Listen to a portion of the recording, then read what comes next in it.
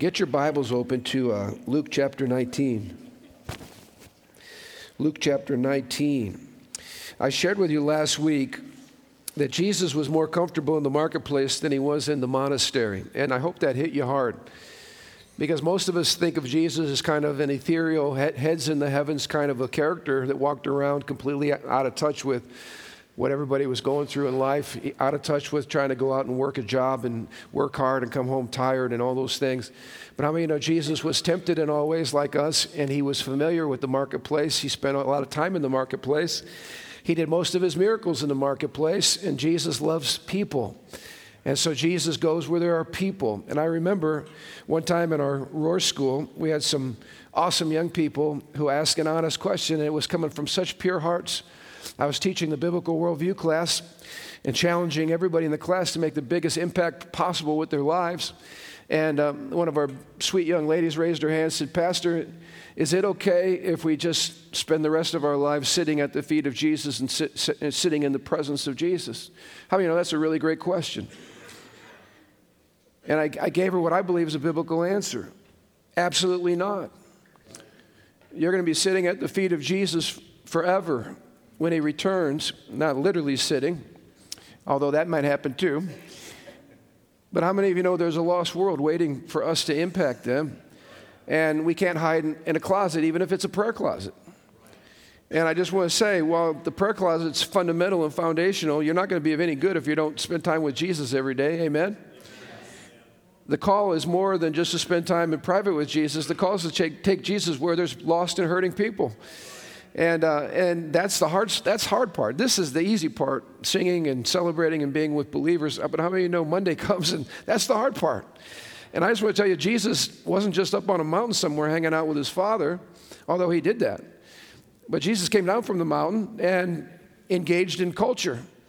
And he engaged with the Pharisees, and he fought some battles. And how many of you know Jesus was out, and he did much of this while he was working with his hands and being a carpenter and making things and serving in his own family business. Are you with me?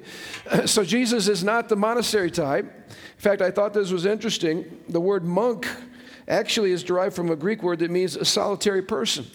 The whole idea, this is based on a false idea of spirituality, that somehow if you're most spiritual, you won't go out and work a real job. You'll actually hide away in a monastery somewhere and pray all day long or read your Bible all day long and be a solitary person. But how many know solitary people don't impact anybody? They don't touch anybody. They don't meet any needs. They just are solitary people. Can I just tell you, Jesus was a solitary person early in the morning and late at night. He spent time with God. But in between early in the morning and late at night, he was not a solitary person. He was engaged with people everywhere and loving people and bringing hope and bringing life wherever he went. And so Jesus is not a monk type person. He's really more like a small business owner. And I'm trying to drive that home.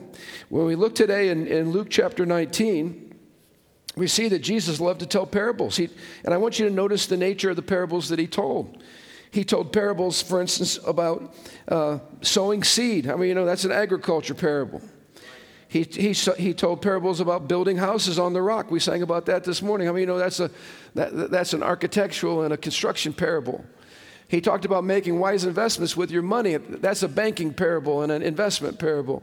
He talked about getting a return on his investment, which is a good financial principle. In other words, look at the parables Jesus told, and you won't find any of them being super spiritual or things that the average person can't relate to. He told parables about stuff that's part of our world. And he used those parables to teach important principles about how we're supposed to live. And so here's what I'm trying to do. I hope every one of you that's going to wake up tomorrow morning, if you have to, and go off to work, I hope you're being envisioned that your work matters and you matter, and what takes place there is holy to God. And when you see it through those eyes, it changes everything about whether you like work or not. Because you might not like the task that you're doing right now, but you should love the people that are around you, and you should care about bringing the kingdom into that place. In fact, that's when it gets to be really, really exciting. And so take a look, Luke 19. We're introduced here, first of all, and I'm not going to preach on Zacchaeus this morning, but I want you to look at how verse 1 starts. It says Jesus is entering Jericho, and look at what it says next. He made his way through the town. How do you know when he entered the city, he made his way through the town? What's happening through the town? That's the hubbub, that's the marketplace of activity. Jesus went right down Main Street. He went right where the action was happening. He didn't go in some obscure path. He walked right through the town, which is what I've been teaching you about getting in the heart of the city. And he ran into this man, Zacchaeus, who was the chief tax collector, not just a tax collector, the chief tax collector, a Roman collaborator, and he was greatly hated by every Jew. And I want you to see what Jesus did. Remember, I encouraged you a couple weeks ago to dedicate your house as a ministry center and to lay hands on your kitchen table and to dedicate it as a pulpit. Didn't I do that? Jesus sees Zacchaeus in a tree. He calls him by name, and Jesus invites himself over to Zacchaeus' house. This is the only time in the Bible where Jesus invites himself to somebody's house. So it's okay to say, hey, we really need to get together. What are you cooking for dinner? All right? That's okay. It's biblical. So Jesus says to Zacchaeus, hey, I'm coming over to your house. And I want you to see this. He goes into the home of a notorious sinner. That's what the NLT calls him, a notorious sinner. All the religious people got ticked off. What's he doing going to his house? How come he says, doesn't he know who that guy is? Of course he knew who that guy was. But I want you to see, where did the ministry happen? In the home of a notorious sinner. Around the table, they were eating food together. Do you know how disarming this is? When you're willing to go on somebody else's turf and sit down and have a meal with them and listen to their heart. And again, can I just say this? You know, people often talk about how Jesus was a friend of sinners, but they use it many times to defend their carnal lifestyle. Jesus was always a friend of sinners, but he influenced the sinners. The sinners didn't influence him. And he never partook in their wickedness or in the carnality of their lifestyle. He just simply identified with them in a non-judgmental way, and he loved them. And so I encourage you, be a friend of sinners. Get in their world, love them, hear their hearts, meet their needs. Don't mimic their behaviors, or then you're back in the ditch with them. But please love them and care for them and go eat dinner with them. And I want you to notice over that dinner table, a radical transformation took place. And we know it was radical because it involved money.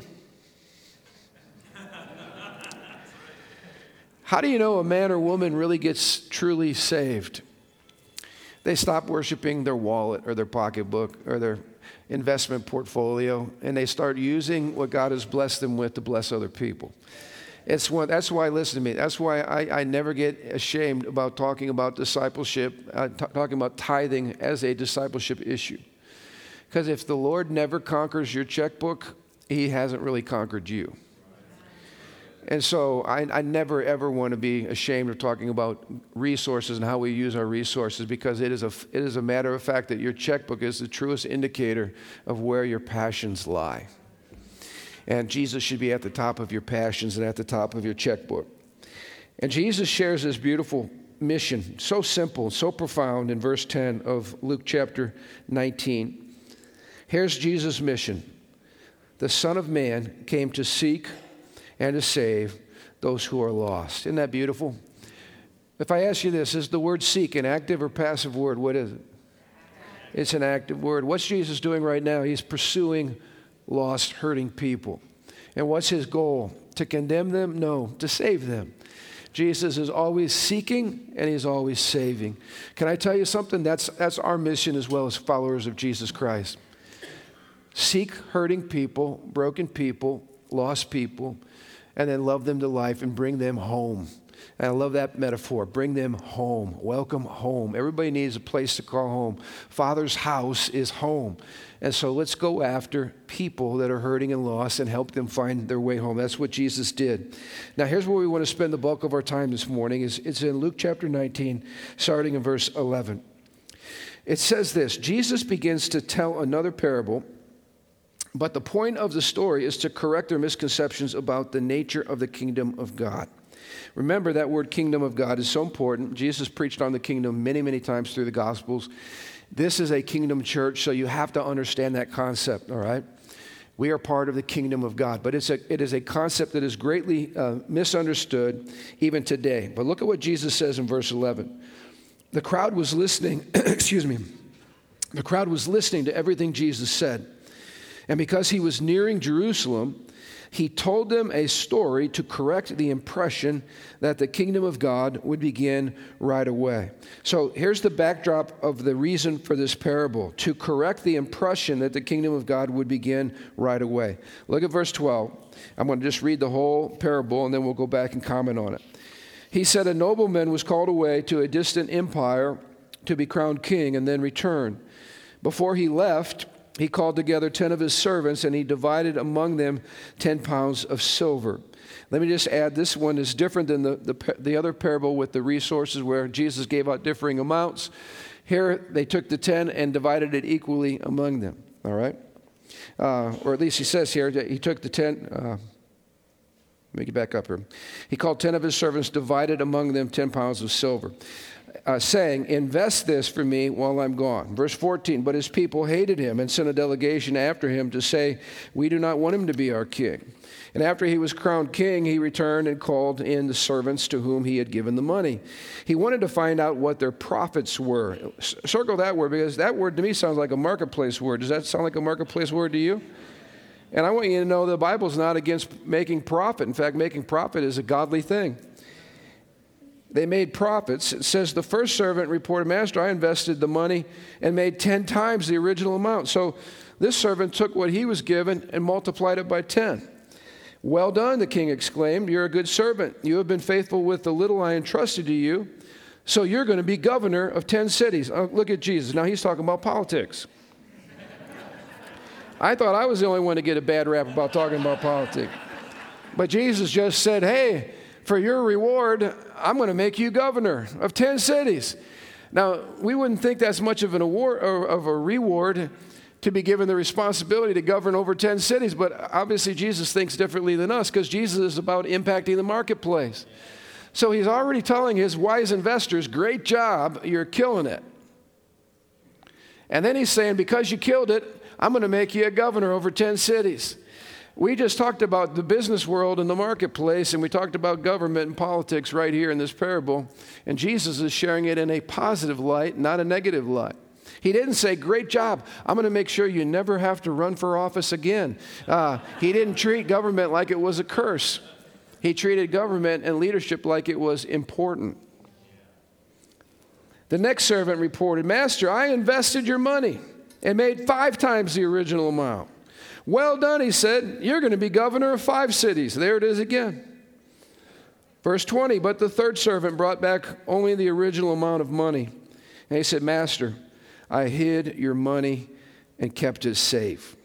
I was afraid because you are a hard man to deal with. In other words, because you're a shrewd businessman. Being a shrewd businessman for the glory of God and someone who's full of the love of Christ and wise at what you do is something Jesus honors and something we should honor. He said, you take what isn't yours and you harvest crops you didn't plant. In other words, you're making other people's money work for you. Look what he said. You wicked servant, the king roared. Your own words condemn you. If you knew that I'm a hard man who takes what isn't mine and harvests crops that I didn't plant, why didn't you deposit the money at least in the bank and get some piddly interest on it? How many of you know at least putting it in the bank you get something back, even though that's not the greatest return on your money, but he could have got something back by putting it in the local bank. But master, they said, Then turning to the others standing nearby, the king ordered a socialist neo-Marxist decree. No, that's not what he said. Take the money from the servant and give it to the one who has 10 pounds. But master, he already has 10 pounds. Yes, the king replied, and to those who use well what they are given, even more will be given to them. But from those who do nothing,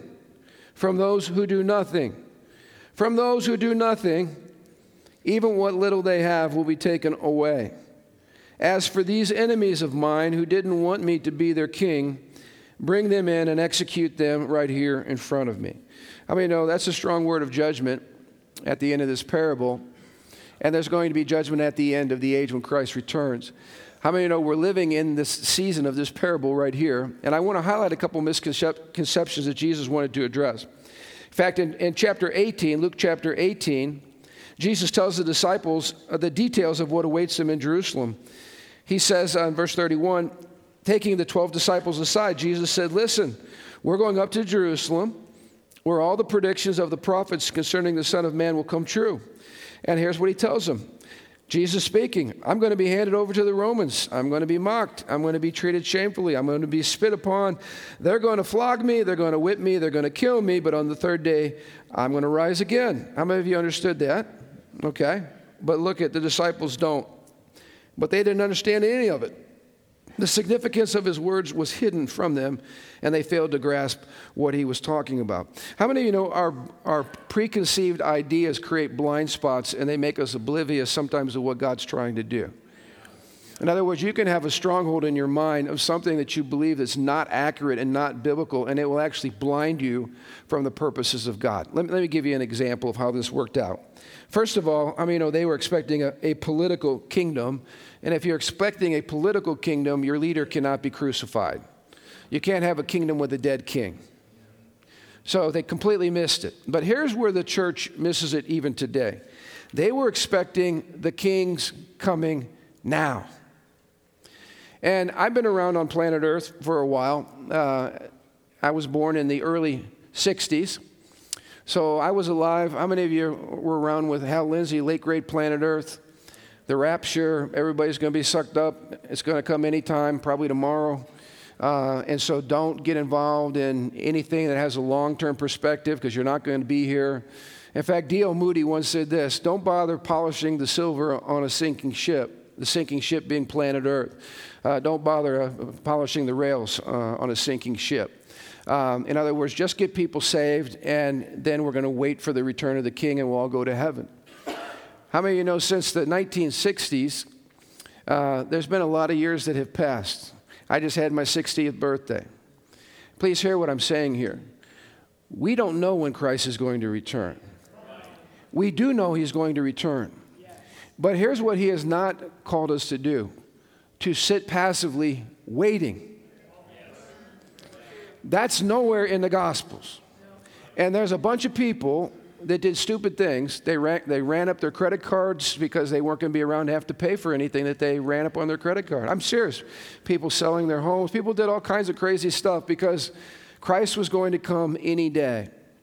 And again, I'm not minimizing the second coming. I hope he does come in our lifetime. Anybody with me on that? I'd be excited to welcome Christ. But here's the point.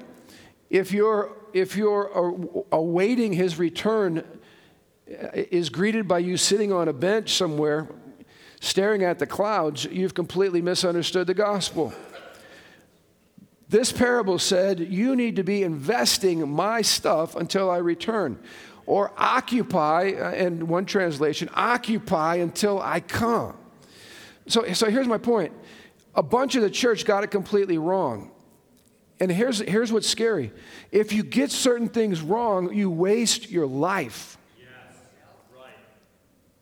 Think about it. If you have been sitting around for 60 years waiting, so you're not going to start that Christian school. You're not going to start that Christian business. You're not going to go reach those unreached people. You're not going to try to run for office and change government because it's all evil and it's all going to hell. And Jesus is going to come tomorrow. Then you just wasted your life. You just took your talent and you buried it because you were afraid of losing it. You know why most of you are here right now? Because we weren't afraid to keep being the church. That's why you're all here. We were the only thing open. That's why you're all here. Fear is a terrible thing. And fear will rob you of so many opportunities, and fear will blind you of what God's trying to do even now. It was one of the great saints, I forget which one, but he said, what would you be doing if Jesus is coming tomorrow? He said, I'd plant a tree today. In other words, if you know Jesus is coming tomorrow, it doesn't stop you from interacting and making a difference in the place where you live right now. In fact, we should be living as if he's coming tomorrow, but planning as if he's not. Can I just say something? We're coming into a season, I believe, in America where we're going to have some choices to make. If we don't see the public arena reformed and truth brought back in, we're going to have to create parallel ministries and parallel stuff, all right? In other words, there's going to be people, Christians, starting banks. Because if this piece of legislation goes through that I just talked about, you will be a bigot if you believe in biblical marriage. And bigots don't get to do business with big banking industries. Their services are not available to you. This is already happening in America. So how are you going to do business if you can't have a bank? If your credit card's canceled? So you know what wise people do? They create parallel universes. What are we going to do if this is not the case now? We have many great people serving in our public schools. My son goes to public school. I'm not anti-public school, but hear me. If we don't see reformation, and if we get Washington, D.C. telling us what we're going to be teaching in our schools, we're either going to take it back over through school boards and places like that, or we're going to have to create parallel opportunities to train our kids. I get excited looking out here because when I think of the potential and the capital in this room and the relational skill in this room for people to come together in the marketplace and to dominate. When I say dominate, I don't mean it in some ungodly way. I mean go out and make a profit for the glory of God and create jobs and create blessing, create resources. None of this happens. None of this happens if we're sitting on the bench staring at the sky. And so Jesus told them, it's not happening now. At least he was trying to tell them that. But they had a theology of waiting. And can I just tell you, some people with this theology are very fatalistic. They say things like this: Pastor, everything's going to go from bad to worse. There's nothing I can do about it. Is that a biblical comment? Everything's going to go from bad to worse and there's nothing you can do about it? That sounds very fatalistic to me. It sounds like you just threw in the towel. That is not the kingdom of God. The Bible says the kingdom of God is ever increasing and advancing. I'm a part of that kingdom. But there are people that have a fatal, why bother going to the nations? Why bother leading anybody to the Lord? Why bother making disciples? Why bother? Everything is going to go to hell anyway. No, it's not. We have a victorious king coming back, and we have a victorious church on planet Earth, and we're going to win all the way to the end. Secondly, it deals with a futuristic kind of mentality that this world is of less importance than the next world. And we need to focus on spiritual things that are truly important. How many of you have ever encountered that kind of thinking? Hey, well, don't worry about, this or that or starting this business or doing that. Let's just get people saved because really that's all that matters is that people go to heaven. Well, last time I checked, Christ is not burning up the planet. He is coming to redeem and restore the planet. What's going on right here and now is when it's done to the glory of God is holy and righteous and awesome. And we're not going somewhere. We're actually coming back right here where Jesus is going to reign on planet Earth, on a renewed heaven and a renewed earth. This is our home right here. So don't get into this dualistic stuff where spiritual things are more important than non-spiritual things. Listen, everything is spiritual because all of life is sacred. What is it that you do or that I do that's not holy when it's done unto the Lord? Courtney, I'm looking at you, supermom over there, raising these young babies. Come on, you're not going to do something. You're not going to do something important in the next world. What you're doing right now is awesome and powerful and holy. You're raising up a next generation of God, awesome, world-changing people, and that's holy to the Lord. This is my point. Why do we not care about the environment in which we have to live here or the soil with which we have to plant and deal with? I'm talking about what happens in our culture. If what happens in our culture impacts every single one of us in this room, you would have to be a glutton for punishment to not care about what's going on in Washington or what's happening in our economy. Does anybody love inflation? Do you love eating chicken for Thanksgiving instead of turkey? Do you like what you're paying to put in the gas that you don't have to spend on other things? Do you like this misery? I hope you hate it as much as I do and that you'll do something about it, because it's not like this world doesn't matter. This is where we live every day. And if you're fatalistic and you're futuristic, I guarantee you're going to live a life of passivity. I hate that word. Passivity. Que sera, sera. Whatever will be, will be. Jesus, in this parable, masterfully unites the present and future aspects of the kingdom into one seamless and continuous life. We see that the master's servants have a very important work to do until he comes. Now, I want you to see what's happening here. While the master is away, he's expecting us to be actively engaged in his business. Notice the activity of the Savior. It says, as a nobleman, a picture of Christ, was called away to a distant empire to be crowned king. That happened at his ascension. And then he's going to return. How many of you know Jesus is actively at work even now seeking and saving the lost? He's on assignment. How many know the Bible said God is working right now? God is moving. We sing that song on Sunday, do we not? Even if I can't see it, it doesn't mean he's not working. Even if I can't feel it, doesn't mean he's not working. He's working, he's working, he's working. He's always working. He's an active God. He's not asleep, taking a nap right now in heaven. And I want you to notice the active role of the disciples while he's away. Before he left, he called together 10 of his servants and divided among them 10 pounds of silver. So I want you to see this. This parable is different than the other one where he gave out specific differing amounts. This one, he divides it all up equally among all of us. That means we've all been given a gift by the grace of God, and he expects us to do something with it. And this is why God's not a communist. If I walked around this room this morning and gave everybody a $100 bill and said, come back and see me in 6 months, tell me what you did with it, I would get 500 different answers. Right? Because people would do different things and steward things differently. Some people would go out today and it would be gone before you went to bed tonight because you'd burn a hole in your pocket. Some people would look for the long term and they invested. Some would be more risky. Some would be more aggressive. Some would be more cautious. But I guarantee you, everybody, if you got the same amount handed to you and you're going to be an investor of that, a steward of that, we would all handle it differently because we're all different people. And that's what this parable shows. They all handle it differently. There was an investment of capital in each of the servants. And how many know the investment of capital that Christ has put in us, his life, his spirit, his gifts, he's expecting a return on the investment. Can I just say it? Jesus is a shrewd investor. He is expecting a return on his investment in you and in me. I hope that like, wake up call it. You're going to stand before him someday. You will give an account of the capital invested in you. It's pretty sobering, isn't it?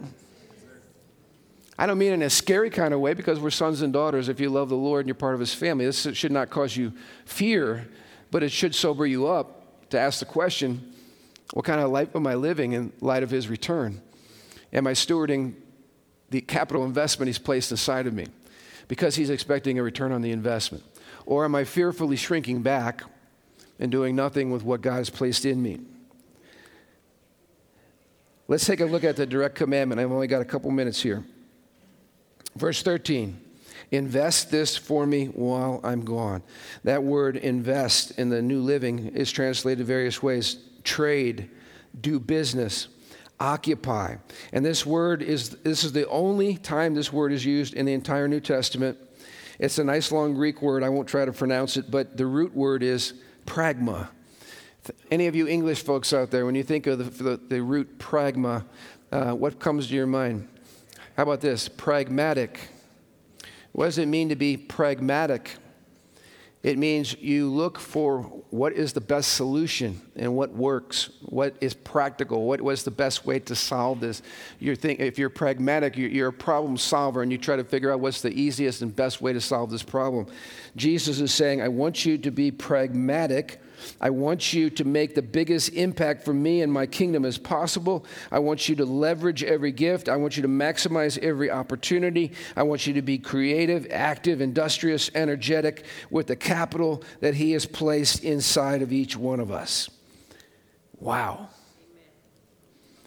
So we should be found with our hand to the plow when he returns. We should be found full of hope and full of joy. We should be found loving people. Amen.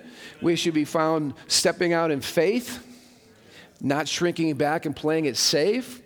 We should be found in the marketplace and not in the prayer closet. Pastor, are you saying we shouldn't pray? No, I'm saying you already prayed and now you're out in the marketplace. Please hear me.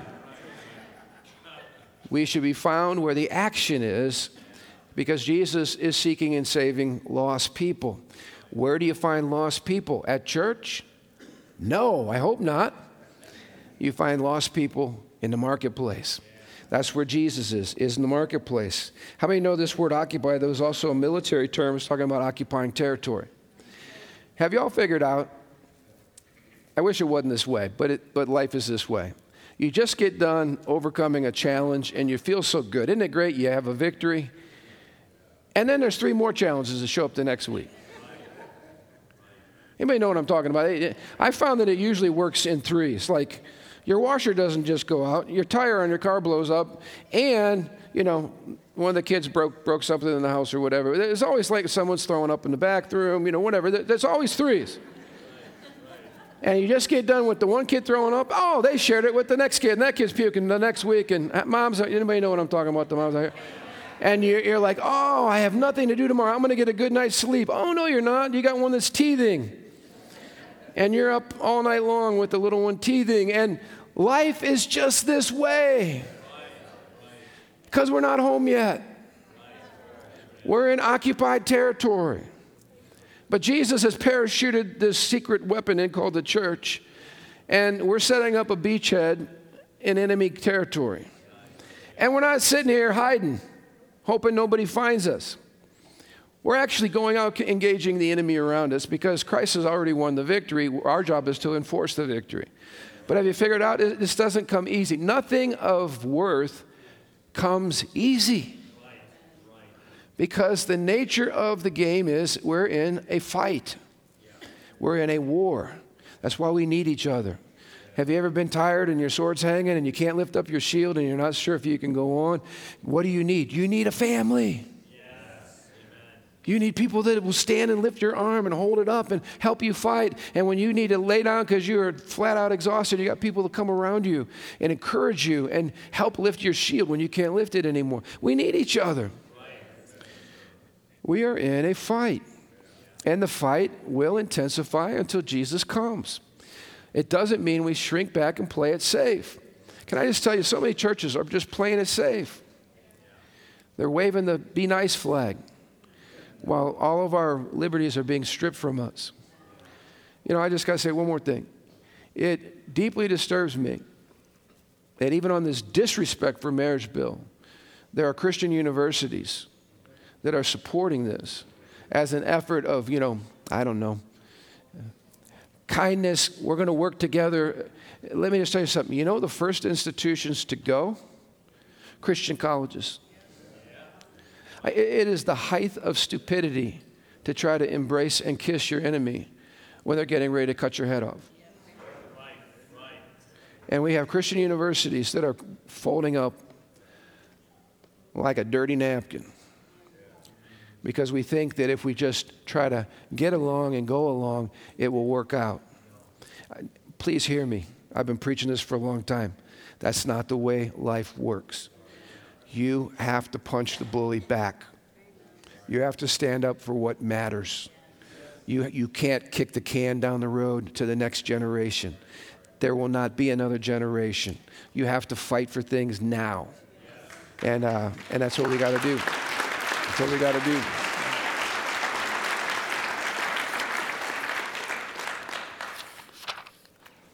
So I just want to give you a little heads up. Next Sunday, we're going to talk about the nature of a call and embracing what you're doing as a divine call. The week after that, we're going to talk about consecration. And up front here, it's going to get really fun because we're going to create a bunch of fire tunnels. Some of you remember our fire tunnels. Pastor, there's going to be fire in the sanctuary? Oh, yes. But what we want to do is we want to give a chance to respond, to consecrate yourself to where you're called to serve. Brenda, you're always serving loving people. You have a great ministry doing that. It's awesome when you consecrate yourself to God and then say, Lord, do more. Use me more. So we're just going to lay hands up front, and it's going to be crazy. Awesome crazy. And then the last week, before we get into Christmas, we're going to do a commissioning time. Some of you are at the Market Share event where we had a commissioning time.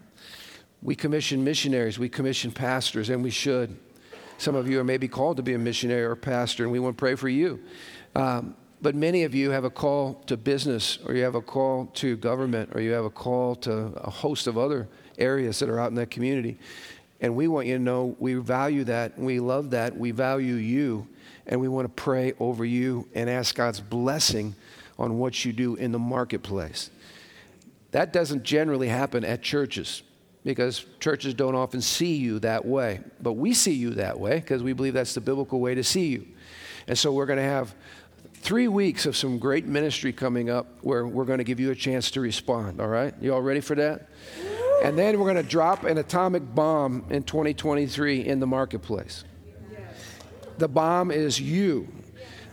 The Holy Spirit is the source, but you're the carrier, and you're the bomb that God wants to release in some fresh ways. So I really want you in the next few weeks, as we're in this holiday season, to be asking the question, Lord, how do you want to use me?